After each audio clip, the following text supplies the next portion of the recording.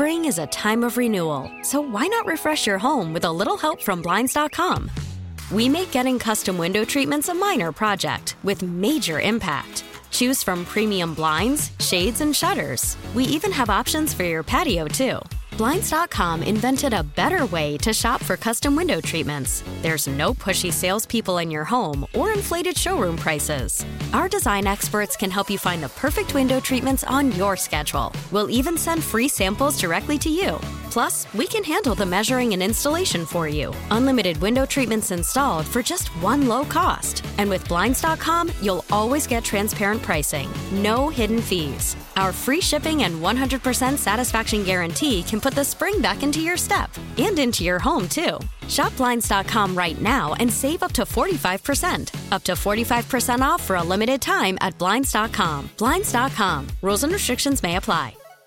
Worried about letting someone else pick out the perfect avocado for your perfect impress them on the third date guacamole? Well, good thing Instacart shoppers are as picky as you are. They find ripe avocados like it's their guac on the line. They are milk expiration date detectives. They bag eggs like the 12 precious pieces of cargo they are. So let Instacart shoppers overthink your groceries so that you can overthink what you'll wear on that third date. Download the Instacart app to get free delivery on your first 3 orders while supplies last. Minimum $10 per order. Additional terms apply. Welcome back, folks. We're joined by Rafael Goyeneche, president of the Metropolitan Crime Commission. He joins us every Monday in the 11 o'clock hour, and we appreciate same. Rafi, welcome to the show. Hey, Newell. How are you? So, Rafi, let's start today's conversation off House Bill 10, Truth in Sentencing. It's past one side of the legislative process, moving on to the other. Your thoughts?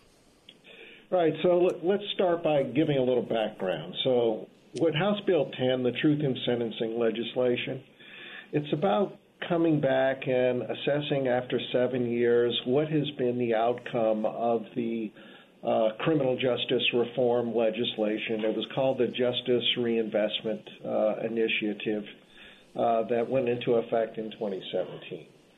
So that effort, the 2016 legislative session, was about trying to replicate what Texas was doing. So Texas recognized that there are too many people in the penitentiary. They also embraced the fact that the people who are most likely to go to the penitentiary are the people that have been recently released from the penitentiary. So Texas wanted to improve the recidivism programming that inmates receive in the state of Texas. And their thought process was that if inmates receive better programming that better prepare them for freedom and life on the streets, they're less likely to come back to the penitentiary. So this was a two-step program. Beefing up the rehabilitative services and programmings in the Texas Department of Corrections, and then rewriting the criminal code and laws and revising the good time provisions in Texas law to reduce sentences and accelerate good time to get offenders out of the penitentiary that have been prepared for life on the outside. So what Texas did is they invested $200 million in programming for DOC inmates before they rewrote the laws, before they increased the good time provisions. So they were preparing the inmates for shorter stays in the penitentiary that would offer them better rehabilitative services. And then once they were released, those programs that were available in the Department of Corrections would also be available to them while they're on probation or parole. So fast forward to 2016 in Louisiana, we didn't have $200 million to invest in programming. We didn't invest one dime in program. We just went straight to, we're going to reduce the amount of time that inmates serve. We're going to not offer or beef up any additional funding for our programming for rehabilitative services for DOC inmates. We will invest 70% of the savings realized in year one into programming in year two. So we're playing catch up. We didn't do the pre-investment like Texas did. We're constantly playing catch up. Year one people get out and they're on their own, and in year two we're going to augment programming both for DOC as well as people on probation and parole. But the people that were released in year one didn't have access to those beefed up program and rehabilitative services. We just pushed them back out on the streets. So after 7 years, the District Attorneys Association and the sheriffs have been monitoring what's going on, and what has happened as a result of some of that is that convicted felons may serve as little as 35% of their sentences. The inmate population for the Department of Corrections has decreased over the past 7 years, and the proponents of the legislation are saying that that's proof that the justice reinvestment legislation is working. Yes, they did get released quicker. There were shorter sentences. There was increased good time.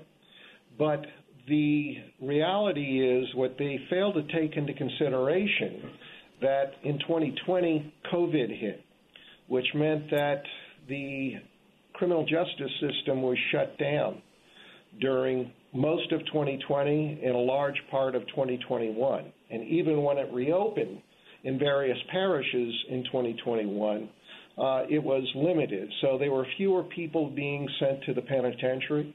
That also impacted the police department and sheriff's offices' abilities in many respects. So what we saw was, yes, the inmate population went down, but they're not taking into account the fact that the inmate population went down in part because of the COVID closures that impacted the criminal justice system. So 80% of the inmates in the Department of Corrections have 3 or more felony convictions. So the advocates of the justice reinvestment legislation are saying that the program, there is no definable data showing that longer penitentiary stays equal lower crime rates or higher crime rates. They're saying there's no correlation between the two. But if 80% of the Department of Corrections inmates have 3 or more felony convictions, I think, and that's a statistic that comes from the Department of Corrections, that's an indication that those individuals that are there are going to come back unless programming has increased. Now, what's happened with the programming? Well, just before the session started, the Louisiana Legislative Auditors issued a performance audit, and they have pointed out that since the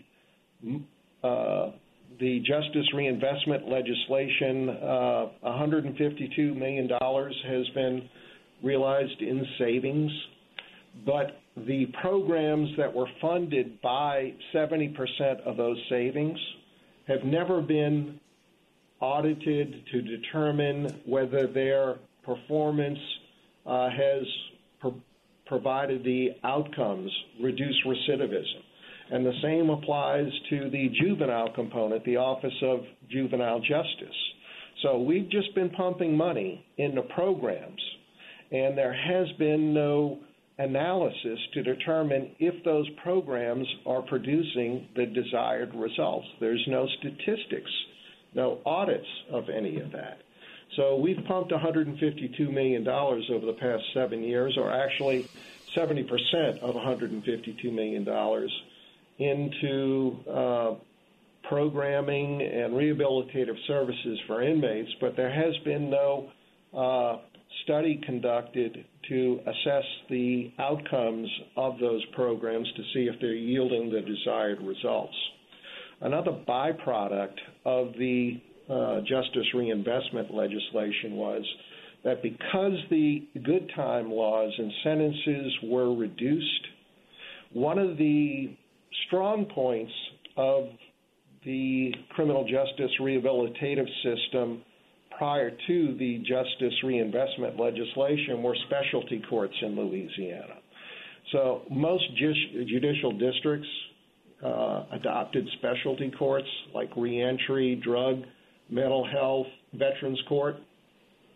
And over the past 7 years, because the good time and sentencing provisions have been streamlined and reduced, finding that inmates or offenders will not agree to participate in specialty courts because those specialty courts are too demanding. So the judges that operate those specialty courts will have the inmates come in once they're released, or the offenders come in once they're released on a monthly or quarterly basis, and the court will follow their probation and paroles to make sure that they are complying with all the conditions and making themselves utilizing some of the resources that are offered to inmates.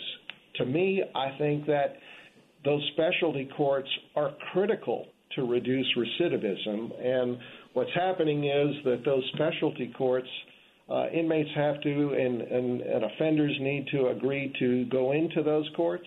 They're not doing it anymore because they get off easier by not going to the specialty courts. They get automatic good time and less supervision. So those courts are another casualty of the criminal justice reform legislation.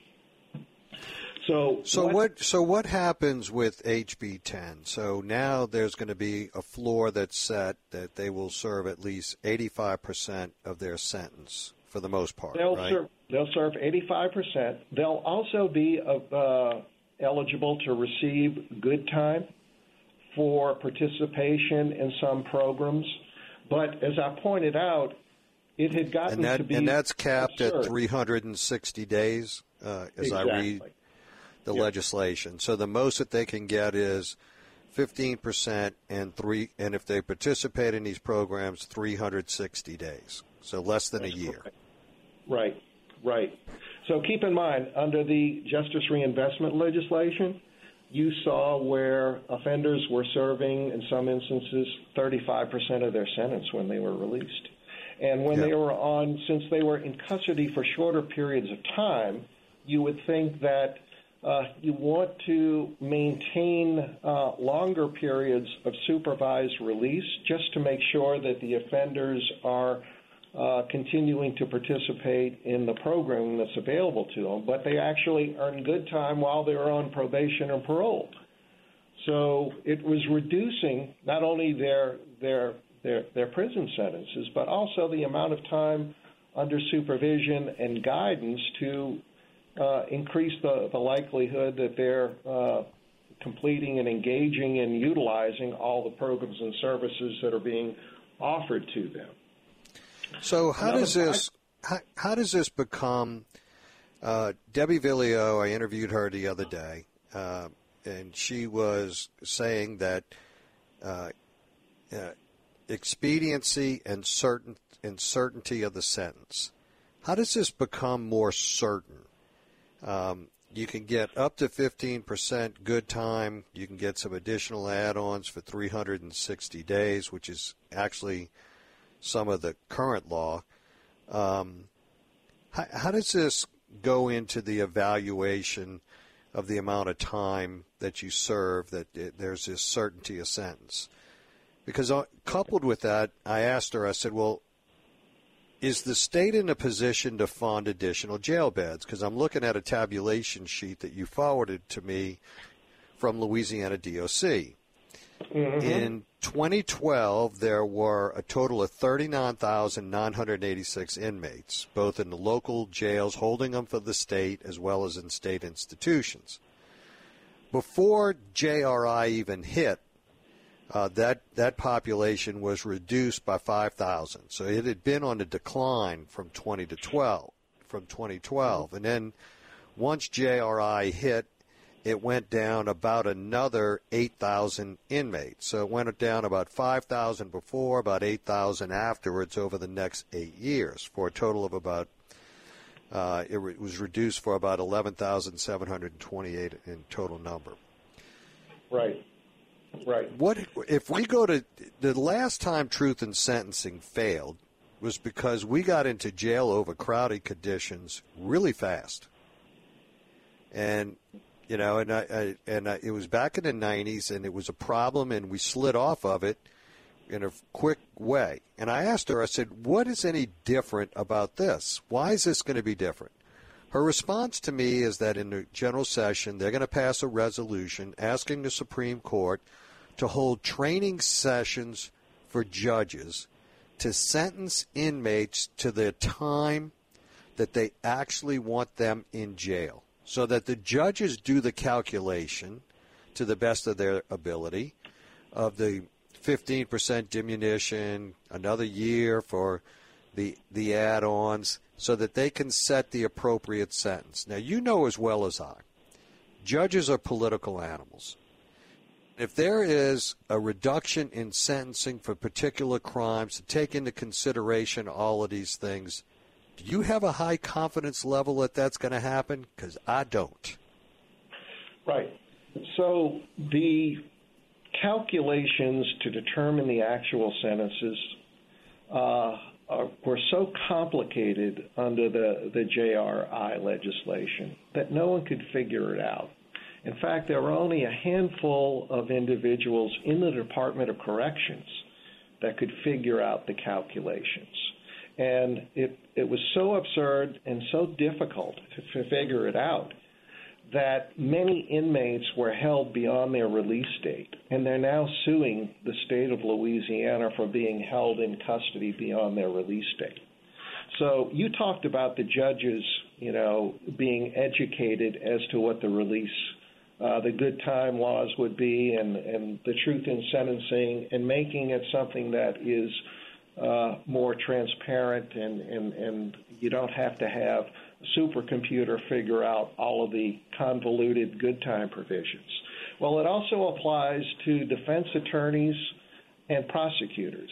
So when a prosecutor is deciding to maybe offer a defendant a plea deal, if it's a crime of violence or a property crime, they're going to go to the victims, and the victims are going to say, well, how much time will they actually serve?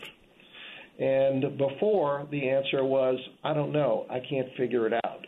Defense attorneys, when they go to their clients and say that the prosecutor is offering us a deal, instead of attempted murder, he's offering us aggravated battery, and you're a triple offender, and instead of, if you agree to a 10-year sentence, he's not going to multiple bill you. And the offender is going to say, well, how much good time will I get? The defense attorney says, I don't know, I can't figure it out. So if a prosecutor can't figure it out and explain it to the victim, they're going to be less likely to accept a deal. If a deal is offered and the defense attorney can't explain it to his client, how much time he's going to serve, then that's not going to facilitate a plea, and that means that the case is going to sit in the court on a docket and back up the docket for the entire system. So if we're talking about, say, a 10-year sentence, you'll get 18 months off, and you could earn up to another year. So that's something that can be explained by a prosecutor to the victim. That's something that when a deal is being offered, the prosecutor knows what section of court and who the judge is that's going to be sentencing. So they can construct their plea deals and their sentencing agreements with the offenders to take into consideration what the individual judge's propensity for sentencing is in that. So prosecutor has a lot of authority. I got to be honest with you, Rafi. I don't believe that, and because I read 15571.3 5 times over the weekend. And it's 2 sentences for the most part. The amount of the diminution of sentence under this paragraph shall be a rate of 30 days for every 30 days in custody. 1 for 1, unless you're convicted of a crime of violence. If you're convicted of a crime of violence, you get 3 days for every 17 days in actual custody. That's the current law. That's not the new law. That's the current law. What I'm saying is under that current law, that ain't hard to figure out. If he's on best behavior, how long somebody's going to serve. Because there's still the uncertainty of whether or not you're going to be on best behavior. Because, the one thing that the governor pointed out is you're getting days off as a participation trophy. Well, guess what? You're getting the same participation trophy under the new law, just a smaller trophy. There was no cap under the current law of 360 days. So if offenders... No, there is a cap of 3. It's in the existing law in 880. It's 360 days. This is diminution of sentence, just good time, not participation in programs. Mm-hmm. Well, this whole convoluted, the whole thing that screwed this up was credit for time served, is that they never really got the appropriate documentation from where they sat pending trial, and they were never able to incorporate that data into this on credit for time served, and that, that's just a perfunctory exercise of a documentation. And it was the local jails that never got the numbers right. And garbage in, garbage out. And a lot of this, and we have eliminated that, and that's fine, but a lot of it's going to be harder, I think, to get pleas because it's a prohibition now on credit for time served. Nobody can give you that credit. It's out. It's done. It's done. I think you will. I think this legislation will actually increase the likelihood of pleas being entered earlier because you will receive credit for time served while you're in pretrial custody before you plead guilty. But you're not eligible for any good time provisions until after you plead guilty and are assigned to the Department of Corrections. So that means that if the offender is sitting in pretrial custody and they want to get out as quickly as possible, they'll get credit for the time that they serve, but they're not going to get credit for good time that they serve pretrial. So that means that if the offender knows he did it and he wants to get out as quickly as possible, after all of their motions, pretrial motions for discovery and hearings are conducted, at that point it's either, plead guilty or set a trial date. And if you plead guilty, you start accruing good time quicker. So rather than cases sitting around and lingering for months, in some cases years, it will incentivize the offenders once they can complete their pretrial discovery and pretrial hearings. That will facilitate, I think, more pleas and unclog the system and move the cases along. Got to get to a break. We're visiting with Rafael Goyeneche, president of the Metropolitan Crime Commission. We'll be right back, folks. Stay with us. Okay, picture this. It's Friday afternoon when a thought hits you. I can spend another weekend doing the same old whatever, or I can hop into my all-new Hyundai Santa Fe and hit the road. With available H-Track all-wheel drive and 3-row seating, my whole family can head deep into the wild. Conquer the weekend in the all-new Hyundai Santa Fe. Visit HyundaiUSA.com or call 562-314-4603 for more details.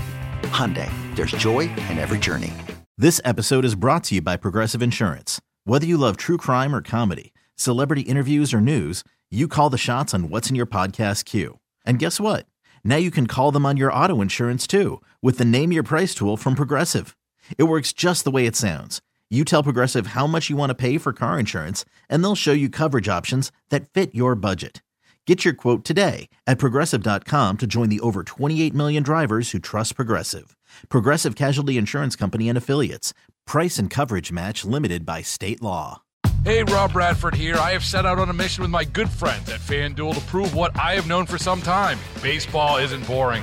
Now I have a daily podcast to prove it with some of the most notable people in the baseball world, screaming baseball isn't boring from the mountaintops, or at least agreeing to come on our show. Players, managers, GMs, and yes, even the commissioner of baseball, Rob Manfred. It has been a constant wave of baseball's most powerful voices. So join the revolution. Subscribe and soak in Baseball Isn't Boring. Listen on your Odyssey app or wherever you get your podcasts. You'll be glad you did.